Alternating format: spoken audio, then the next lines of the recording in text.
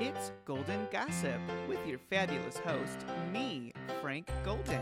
We're talking about surrogacy, IVF, and making babies. Hello, everyone, and welcome back to Golden Gossip. I am joined today by the always fabulous Erica Daybook. Good morning, Erica. Good morning, Frank. So first, let me just say that if my voice sounds a little raspy today, I woke up this morning and I was feeling some snow patrol and I was like screaming to that in the bathroom. So I'm a little scratchy, but Story of my life. hopefully I could get through. So today we are going to discuss golden surrogacy standards and kind of why we're more of a premium surrogacy agency. So I know you have some questions for me. As always. Yes. So let's start with, I think one of the most important factors would be finding quality surrogates. So let's kind of go into some of the requirements that Golden Surrogacy has for surrogates in comparison to the ASRM guidelines. Yeah, that's a great question. So, you know, as the industry is changing and evolving, it's important to note that surrogacy is not federally regulated. So, there are reproductive endocrinologists out there and surrogacy agencies that do not adhere to as strict of, guideline parameters. We have taken what the ASRM deems as their best practices and we've kind of bumped them up a notch. So, I'm just going to go through our surrogate requirements first, and then kind of talk about what other agencies are doing so that you can kind of have a good comparison. So the first thing is that we are recruiting surrogates who are between the ages of 24 and 36. There are some, exceptions to that. If someone maybe is a little younger, we look at their life situation. Are they married? Do they own a home? What type of employment do they have? So there are some exceptions to the rule, but generally we like that age range. We find that's kind of our sweet spot in terms of finding someone who's, emotionally stable, financially stable, really has their life together. Because I'm thinking about, where I was when I was 21, 22. Oh, gosh. Don't get me started. And, I don't know if I could have, been a surrogate. So we want someone that's well, for more than one reason, Frank. Yeah, of course. So then our next, and with age, a lot of agencies will recruit women who are older. As an intended parent, I wouldn't want someone who's that much older. There are complications and risk factors that can present in women who are older. So I would implore you to research those items and talk with your personal OB or your physician about those potential risks. And like you said, like if it's an exceptionally healthy 37-year-old, 30-year-old woman, doesn't mean she's not going to be welcomed into the program. It's just in general, keeping under 40 is probably the best practices. Correct. Kind of where you're going. Okay. Yep. The second item is number of C-sections. So I'll kind of dive into that in more detail after I list these differences, but we will only accept a surrogate candidate if they've had any C-sections. They could have only had a max of one previous C-section. A lot of agencies will accept women who have had 2 or 3 C-sections, and I've actually read even more than that if they can find the right doctor to approve them. So some agencies will doctor shop to try and find someone who will accept that candidate. Just be aware of that. The third item on our list is body mass index. So we will only accept someone who has a max BMI of 30. Some agencies will go anywhere from 32 to 35. Even some clinics will accept someone who's a little heavier. But just note that the difference between a 30 BMI and a 35 BMI could be over a 20-pound weight difference we're talking. It's not, 30 to 35 doesn't sound like a lot, but if you look at the weight that accumulates to change your BMI that much, we're talking over a 20-pound weight difference in some cases, even more. So be cognizant of that. Some doctors will tell you that someone who's a little overweight will maybe not react to the medication, to the fertility medication as well. They may not have as good of an outcome. or they could present with pregnancy complications if they do achieve pregnancy. So there are it's all sorts of... unfortunate that like weight's such a sensitive, hot topic in our society. So Mhm. it doesn't feel good to have to let a surrogate know that they're, above the weight requirement, but it really is for their health just as much as it is for the health of the baby. Correct. Yep. The next item on our list here is previous deliveries. So a surrogate in our program cannot have had more than 4 deliveries. And I read about surrogates all the time who are on their 7th delivery, and I'm like, oh my goodness, that's really risky.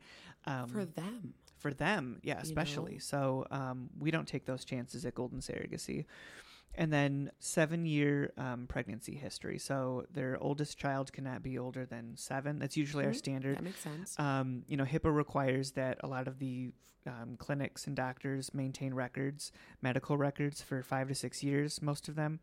Some will keep them for 7, but I know a lot of the states it's specific 5 to 6 years. So if you've got someone who gave birth 10 or 11 years ago, you may not be able to gather all of their pregnancy and delivery history. And then, even if you're able to find a doctor, a reproductive endocrinologist, to still accept them with limited records, why would you go into a journey with uncertainty? It's just kind of too far in between for comfort, I guess. Yeah, it's, and I read about agencies all the time, trying to collect records for women who are older, or talking about, which clinic could I get them approved at with limited like, why would we as an agency, as a professional resource for our clients, we're supposed to be trusted advisors to help guide them along this process and mitigate as much risk factors as possible. Why would we even try to get that candidate, approved without being able to thoroughly vet all their records? It's just not a money market industry. It can't be viewed as that, pretty much.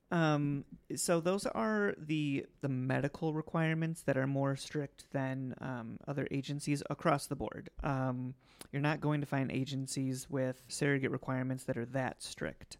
And then the other thing that we kind of do to bump it up a notch in terms of screening our surrogates is that we request all of the medical records for those candidates.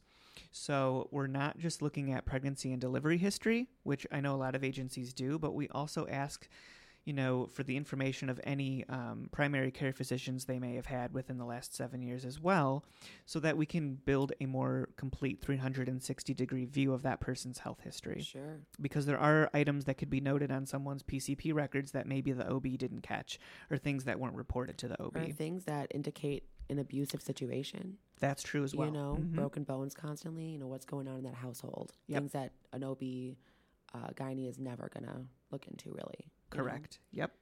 So maybe we can go into why it's important to limit the amount of C-sections a surrogate's had. So we say only 1. Other agencies might go up to 2, 3, 4. I hope not. But let's explain why that's an issue and why we try to avoid a surrogate that's had more than 1 C-section. Yeah. So, and I'm sure I'm going to be criticized over this, not only from the surrogate community, but also the agencies probably wondering, that's pretty strict. And I get it. It's hard to recruit quality surrogates. We're accepting usually around 1 in 400 now at these more strict requirements, and it's a very competitive market. And so limiting down to 1 C-section now for many agencies is just not doable financially. They would go out of business. They wouldn't be able to find enough surrogates to keep up with their demand. I get it. Not everyone has a marketing budget. Okay, I get it. But the C-section factor is very important. It's personal for me, just because of complications that happened with our first journey. But essentially, from an agency standpoint, our job is to guide intended parents along this process, mitigating as much risk factors as possible. This is a 6-figure process. Okay, that's what it costs. And so from an intended parent perspective, why would you spend all that money, time, effort, emotional energy into a process to have a baby and not try to mitigate as much risk out of the process as you can? Pregnancies in and of themselves are very unpredictable. Even if you start out with a very healthy person, something could happen that's unforeseen. It's just the way pregnancies go sometimes. So why would we start the process knowing that there's even more increased chance for risks? So C-sections have all sorts of different risks. The first being for the health and safety of the women, right, that you have as your surrogate. Some of those risks include bladder and bowel injuries, the incision that's created in your abdominal wall and uterus can have scar tissue, okay, that develop, and then what happens is over time your bladder and your uterus can bind together. Oh, wow. And fuse together. And then if you cut into that again, I hate to be graphic, but it's important to drive the point home. Your surrogate could bleed out, could need a transfusion. She could lose her life. Your baby, maybe if your baby isn't delivered fast enough after an event like that, you could lose your baby. She could lose her ability to have children. Correct. As well. Correct. It could result in a complete hysterectomy in some cases. So every time a C-section is performed, you're cutting back into scar tissue. You're opening scar tissue again. You're increasing your percentage of having a complication like that occur with each subsequent C-section. So if we have an applicant who already has 2 C-sections apply and we approve them, more times than not, the OB is going to insist upon that third delivery being an automatic C-section. So why would we present a candidate to our intended parents knowing that we're placing their pregnancy in a situation that it's going to have more increased chance for complications to occur? If we could avoid the knowing, going in, expecting it. You never want to go in expecting a C-section. It's kind of how we see it. It could happen. Yeah, that's you don't true. want to do, and ultimately it will cost more money. I know that sounds weird. On top of all the medical issues and the danger, it costs more money at the end for her recovery, your surrogate's recovery. The medical expenses will increase, and it's just an added expense to the process as well. And you bring up a good point. The recovery time for a surrogate who has a vaginal delivery is much faster than someone who's had a C-section, especially if they've had multiple C-sections. So if you sign with an agency and you're paired with a candidate who's already had 2 or 3 C-sections, expect that she's going to be most likely on bed rest, away from work, away from her family, recovering for a longer period of time. Yeah. And you could have had, some of those, in that case, foreseeable complications occur during your pregnancy. So those are some risks for your surrogate. And then, as I mentioned, there's also that chance of heavy bleeding, needing a transfusion. So there's all these horrible things that could happen. And some people, a lot of agencies really discount the C-section factor. They're like, it's a C-section. But exactly, there's really more to it, and they don't inform their clients. Exactly. It's their job to inform them and say, just so you know, it's not a cakewalk. A C-section isn't, it happens every day. Well, sure it does, but it doesn't have to. Right. It's just not something that you want to go through. So that's kind of the job, is to inform everybody. We try to be as honest as possible about that at the risk of losing clients or potential surrogates. Yep. And then so those are the risks of C-sections for the surrogate, right? And there's a lot of, there's even more risks. And I would encourage, if you're a surrogate who's had more than 1 C-section, even if you've had only 1 C-section and you're thinking about surrogacy, you should still know that there is still some risk factor there. And you should definitely have those discussions with your OB-GYN and figure out what those risks are and if you're comfortable taking those risks as well.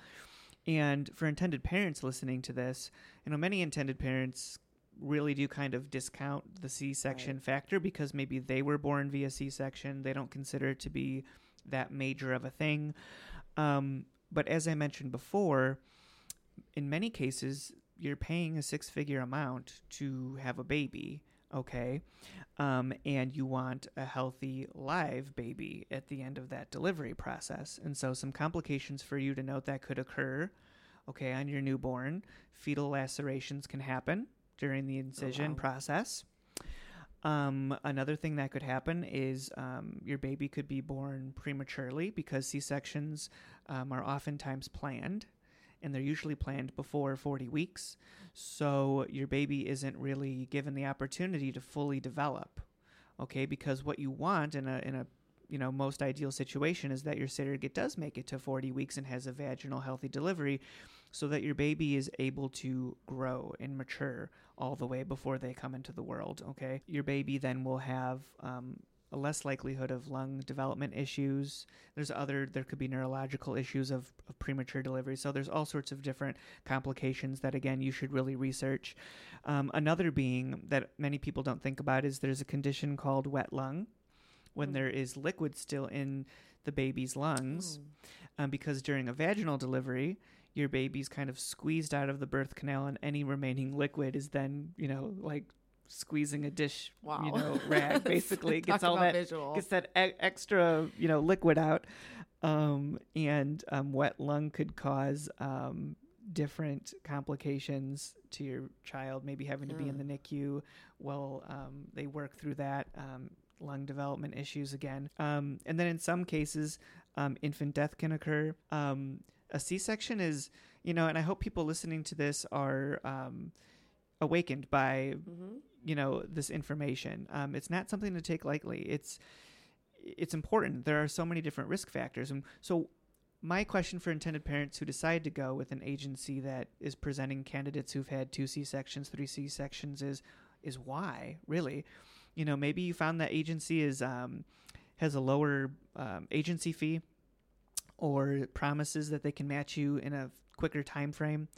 Why would you, place that much more risk factors into your journey and potentially lose your baby to save a couple thousand, when, the whole goal here is to start and sometimes expand your family? Why would you pay all that money to potentially walk away with nothing, because the agency you selected was careless and you weren't informed properly? So, and again, like if you have an agency that's convincing you it's not a big deal, ask these questions, bring up the fact that sometimes surrogates can bleed out or your baby might be injured. I mean, ask these questions. We're not saying you have the right to do whatever you want. So choose whatever agency you feel suits your needs best.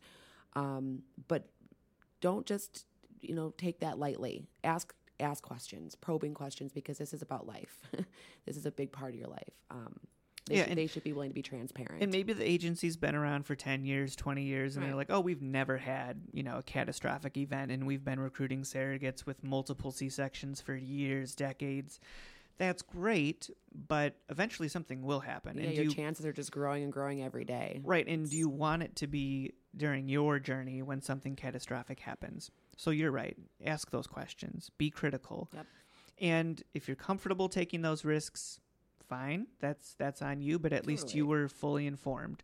And know that if you want a trusted partner that isn't going to take those risks and is going to really take your journey seriously, that's what Golden Surrogacy is really all about, mitigating as much risk factors from your pregnancy as possible.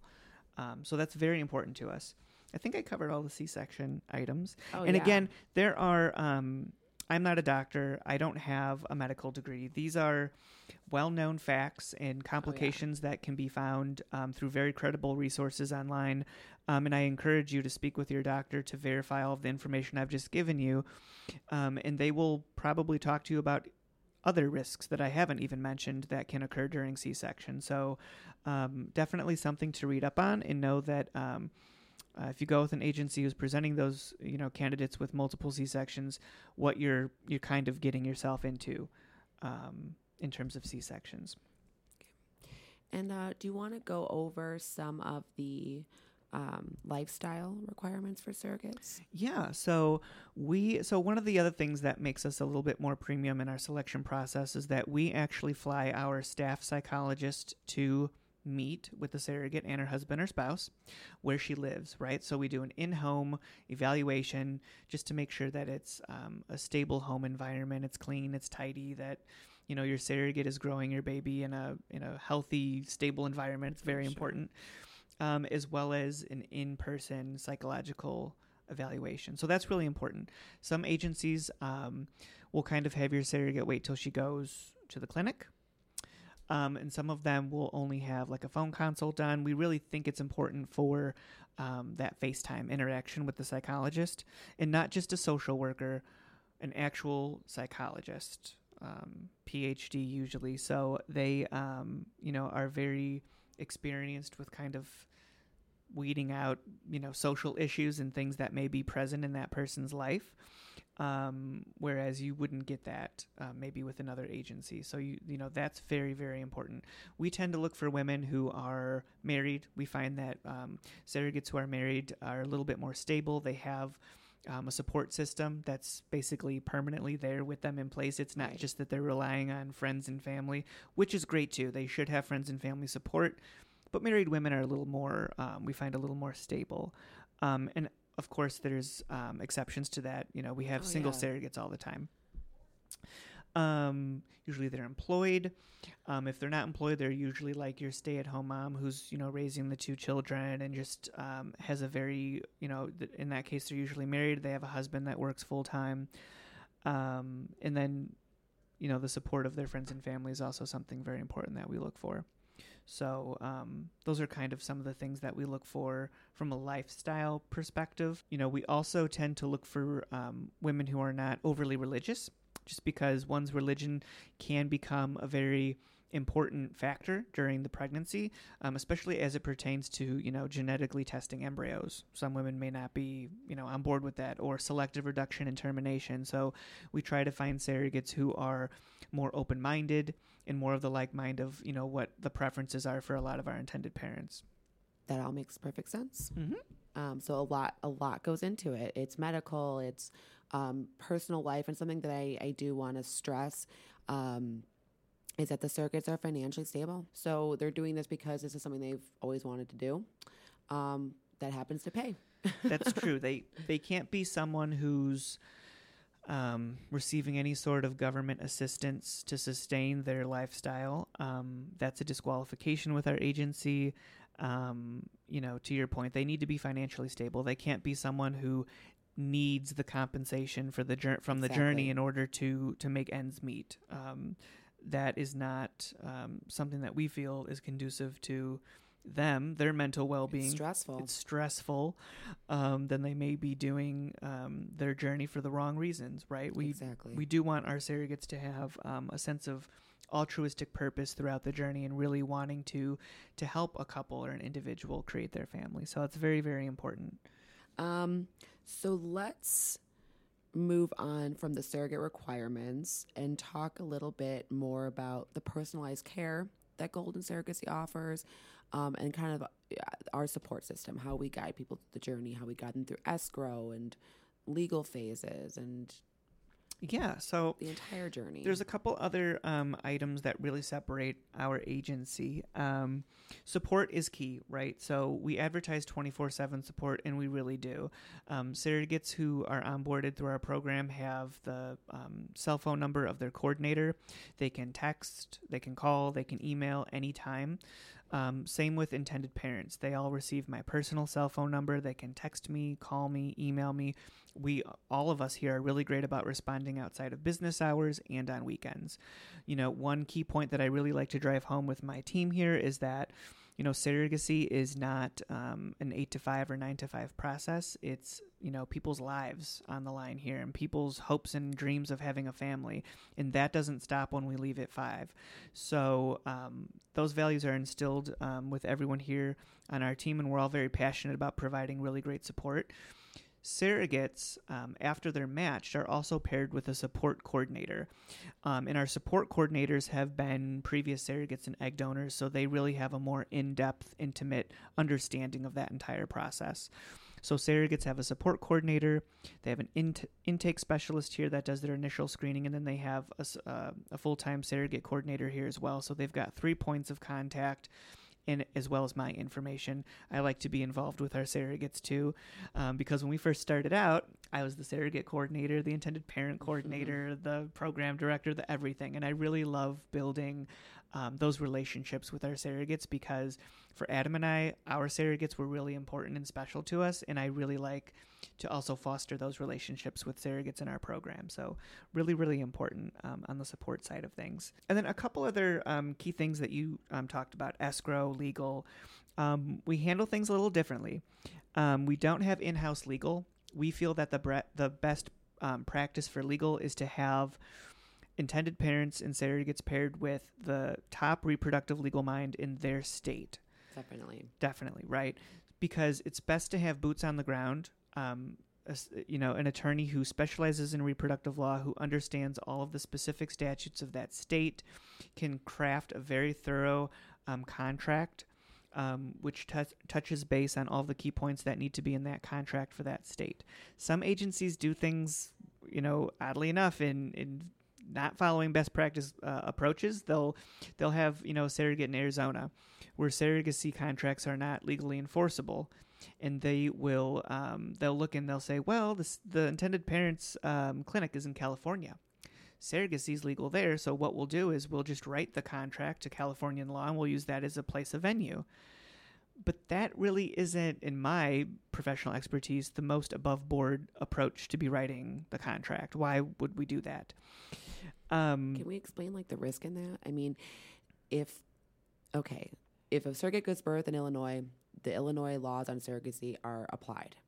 If she crosses over the border and goes to Wisconsin and gives birth there, even if she lives in Illinois, those laws from Wisconsin then apply.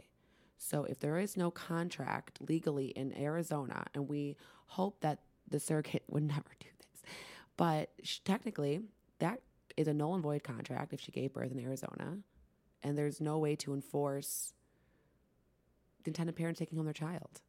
Am I right? correct? If the parentage order is written for a specific state and the surrogate goes somewhere else, you have a parentage issue on your hands, right? Especially if it's a very unfavorable state.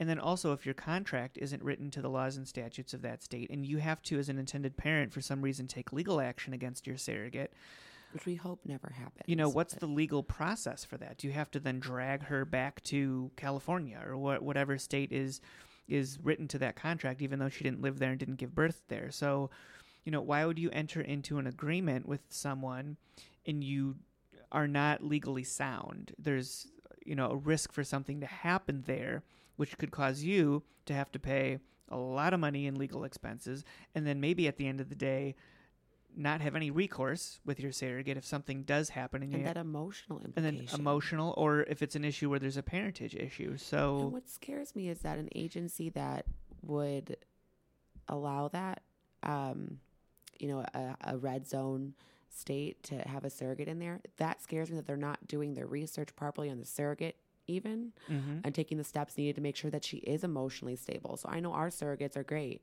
We take the time to screen them. So it scares me that agencies still practice that. And then how are they screening their surrogates if they can't even get that straight? It's frightening. It truly is. It is. And another thing they do is they'll have a surrogate in Indiana, right? But they'll have the parentage order for Illinois, and maybe she lives on the border. So they'll tell her, when you go to give birth, just drive across the border and give birth in Illinois because it's more favorable there, and that's where the parentage order is, even though she lives in Indiana. So again, intended parents out there who are listening, why would you give your agency thousands of dollars to coordinate this agreement with you and find you a surrogate and have them impart risk on you, legal risk, cut corners when they're supposed to be your trusted advisors and help you go through this process in a very streamlined, easy way, an above board way, right? I know in today's political climate, the term conflict of interest is losing its credibility, but you really have to stop and think about what you're doing and who you're paying and how they're doing things. Very, very important. So attorneys, separate, independent attorneys who are not in any way financially related to our agency, that's very, very important. They specialize in reproductive law in the state where the surrogate lives and will give birth. They are the cream of the crop. We only work with attorneys that are a member of the American Academy for Reproductive Law Attorneys, and actually they just updated that acronym to include adoption attorneys too. So I think you could still reach that resource by going to aaarta.org. So again, it can't be someone who does real estate attorney, on the side and then just happens to also do reproductive law arrangements. They have to be the best of the best. So if an agency tells you that they have in-house legal and, because they're really good and they're affiliated with the agency, that doesn't really hold water. That doesn't really hold water in terms of them being a better attorney than the ones we're putting forward. They're just in-house people. And quite honestly, why would you want an attorney in Baltimore doing a contract for a surrogate in Illinois? Does that make sense? It really, to me, doesn't. And then we also ensure that the surrogates get proper legal counsel as well, which is huge because in accepted surrogacy situation. We never want surrogates to be put in a compromising situation or something put in the contract that they didn't fully understand. And now they're tied to that. Correct. The surrogate should have her own legal representation to fully go through the contract with her so that she understands everything that she's signing and agreeing to. Very, very important. And then, lastly, one of the things that escrow is very important. We do not manage escrow in-house. It has happened even recently in recent times where you'll have an agency that is the agency owner managing your journey, also your attorney, and also your escrow company. When that happens, there is a risk that, what happens if that agency just up and vanishes, which, as I said, recently happened. All your money's gone. Or if the agency side of that company is doing a poor job matching you with a surrogate, you're having issues with them, and you decide to ask for a refund, and now you have a bad relationship with them, they have got thousands of dollars of your money, are they going to give it all back? Are they going to play games with you? Right now you have an uncomfortable situation made worse by the fact that they may have 50 grand of your money. So we advise that even if you're not with our agency, you make sure that the agency you select does not hold all of that escrow money. They should work with a third-party independent company that is not related to them in any way, shape, or form. So that's very important, and that's how we operate to be, again, above board and do everything the proper way. And to be transparent, because I think a big issue with that, with the in-house escrow, is that you don't see where your money's going. You give this big lump sum of money. It includes the agency fee, it includes all your legal fees, it includes all the medical fees, and then it just kind of gets dispersed by the agency itself as they see needed. So when the company we work with, we cannot access those accounts at all. And the money is dispersed as appropriate through that third-party source, and then the intended parents can see exactly where their money is going and exactly who it went to. Is there anything else you wanted to add? Anything that really makes Golden Surrogacy stand out? We discussed the customer service, the strict surrogate requirements, outsourcing our escrow, and also finding the proper legal teams for our intended parents and surrogates. Is there anything else that we do adds that little premier touch? It's, and we also take on a limited number of clients every year so that I can provide really great service to everyone. All of our intended parents are assigned a care team, which consists of myself, my assistant, and a program coordinator. We're all CC'd on every communication to and from the clinics, the escrow company, your attorney, so that if one of us is unavailable on a call or out of the office, and you contact the agency and you have a question, you will get an immediate answer with the correct, relevant information. It won't be, I don't know, I have to look up your case, or I need to talk with Frank. Whoever you speak with here at the agency will have relevant facts to your journey, which is very important because I know as an intended parent, you don't want to work with an agency where you kind of can feel lost in the fray. You call, they don't know what's happening in your journey. They tell you that you need to call the doctor and find out, or they call you client 1,152 or something like that. Right. Where it's like, hello, Mr. Smith. Hold on. Let me just look up your account. That's right. That's not customer service to me. That's not customer service. It is customer service if you're talking about car parts. Right. Or if you're talking about I didn't get my Amazon order. Let me look up your account. Great. But this is like, I'm having a baby. You want to feel like this is a family and you're involved in like an emotional connection with your agency as well as your surrogate. So, the point for everyone listening is that we are not we're not trying to be your mass-produced wholesale warehouse retail of a surrogacy agency. We're trying to be your boutique style, custom tailor-made agency. So, look at all of our offerings and then compare them to other agencies you're looking at, and they're not going to compare. There's no agencies that, at least the top agencies that I can think of off the top of my head, that are recruiting surrogates with the strict requirements that we are. The 1 C-section thing is huge for us. No one else is doing that right now. I hope the industry catches on so that everyone's health is protected. But my fear is that it'll get worse because surrogacy gets more popular. Mm-hmm. More women are applying, and there's a bigger need to grow. And that's scary to me. that we'd put lives at risk to just make an extra buck or to make a journey go quicker, because that's a big thing. Oh, yeah. That a lot of intended parents go, what? How long? There's reasons for that. It's looking for the longest process really is looking for a qualified, quality, awesome surrogate. So when an agency promises, 2 to 3 months, well, great. First of all, promises are awesome, and I want to see that be fulfilled. So hopefully that happens, but hopefully that happens with a quality candidate. And the chances of that are just getting slimmer and slimmer and slimmer. So yeah, our time frame may be a bit longer than other agencies. Sure, there's a reason for that.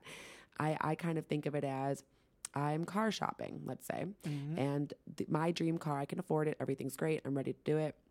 And my dream car is not available on the lot, but they can order it for me. And I can get it in 2 weeks the way exactly I want it. Obviously, the time frame's different. We're talking about car versus life. So Right. Please forgive me. I'm going to wait because it's a big investment. It's something that I've dreamt about. I want it to go right. I don't want to leave with any regrets. So you'd rather get a surrogate in 3 months, but at what cost? You know? Right. That's true. You know, people really don't look at it that way. And they should, because this is even, as you said, even more important than buying a car. You're having a baby. You could prolong your journey even longer than a waiting period. Maybe she isn't able to get pregnant on the first transfer or second transfer or third transfer. Oh, yeah, she's not a quality surrogate. So now we got to find a new surrogate. So it's worth the wait, I guess, because that's a scary thing for intended parents to hear. Like, I thought it was going to be a 9-month journey. Well, sure, once your surrogate's pregnant. Yeah. Yeah, I mean, to your point, if an agency's telling you they can find you a surrogate in 3 to 4 months, great. They probably can't. If they can, I doubt they're going to be someone that's between the ages of 24 and 36 who's had less than 2 C-sections, 1 C-section at the max, preferably a vaginal delivery, someone who's got a 30 BMI max, someone who's in a pre-birth order state, someone who's had less than 4 deliveries. I doubt... And someone who has insurance, I doubt they're going to find someone of that high caliber in that short amount of time, especially because that means they're probably not requesting all their records. That can be a 30 to 60 day process. Goodness gracious, is that a process? We fight with medical providers every day trying to get records, and we get the He's not lying about that. The excuses we get: oh, the dog ate it. Oh, it's in a off-site facility. Oh, Santa Claus came and stole them. I mean. So, but we get those records. We get the records. Our surrogate coordinators are on that. Right. So, if someone is telling you they can find you a candidate that quickly, they're probably... Ask how. Yeah, ask how. Yeah, how. What is your process? Yeah. And see what they have to say, because we'd like to know how, I guess, too. I would like to know, because it could take 30 to 60 days to get all the records. Even if you get them within a 30-day time frame, you still need to have a qualified reproductive endocrinologist do a preliminary vetting of all of those records. Okay? And that takes time. Right. It could take that long. It could take longer than 2 months just to collect all the records and then get them to a qualified professional to have them vetted. And then what about psychological evaluation? If you're finding someone that quickly, you probably aren't having them, vetted with a psychologist in person. They're probably not having a home visit, because those appointments can take 2 to 3 weeks just to schedule, because those professionals book up rapidly and are oftentimes very booked and busy. So to your point, if they're able to find someone that quickly, how? And then what does the medical criteria of that candidate even look like? I would be very concerned. I would think that's a pretty sketchy deal, to be quite honest. And a great excuse I think that might be used as something to look out for is, we have surrogates in our database that are ready to go. When someone decides they want to be a surrogate, they're probably not going to sit around in a database. They're going to get moving on the process pretty quickly. So that's always been such a sketchy excuse for me. We just have a pool of surrogates that have all been tested, and they're all great and they're perfect, and they're just waiting for the go. I don't buy it. Yeah, no, I'm not buying it either. No, it's not. That is not the case. 99.9% of the time, that is not the case. So I think, did we drive home all the points. I think we did. And we're not trying to be overly critical to other agencies, because there are other amazing agencies out there. Like, do not get me wrong. Phenomenal. And not just agencies in terms of their reputation and how long they've been around. I know personally a lot of these agency owners, and they're the sweetest, kindest people that you'd ever want to meet. They've been intended parents or surrogates before. They really do mean well. And sometimes they fall short on recruiting quality candidates and having strict requirements, maybe because of the financials of their agency. Maybe they can't afford to have a marketing budget that permits them to go through 400 or 500 applicants before they find that diamond in the rough. I get it. It's hard. It's a hard business to find really quality surrogates. But that's besides the point. What we're saying is, if you want a quality agency to go through this process to mitigate all the risks, to really give you the best possible chance for success, you really need to do your research. You really need to go with an agency like us, like Golden Surrogacy. Mm-hmm. And if not, if you are going to go with a different provider, know what you're not getting for what you're paying them. That's a good way to put it. So that's my kind of rant and rave. And I could go on all day long, because I am so passionate about agencies doing everything the ethical way, the right way. Not taking advantage of not being federally regulated. It's about your life. It's so important that it's not worth cutting corners in any way, shape, or form. It's just not. No. And you have personal ties to this. I mean, Frank's journeys haven't been easy, and so he goes out of his way to make sure that our intended parents and surrogates have as easy as possible of a journey. So that's what we have to say about that. The golden standard, we're calling this podcast. The golden standard, yes. And I'm proud of what we're doing here. I'm proud of our standards. And even if it takes us longer to find a surrogate, and even if it costs us more money to find a surrogate and marketing costs, and we get, less profit at the end of the day, that's not what matters to me. It's that everyone who goes through our program has a healthy baby, a healthy surrogate who can recover quickly, and that her life isn't negatively impacted. You can sleep at night knowing that you are doing the best possible thing for everyone involved in the journey.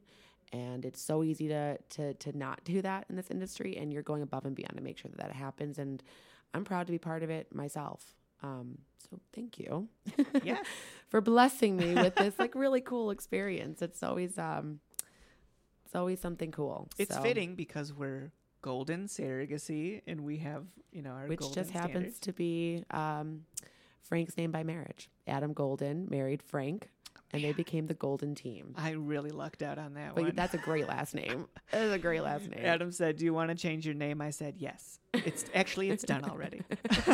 Didn't tell you, but we've been married for a month. Yes.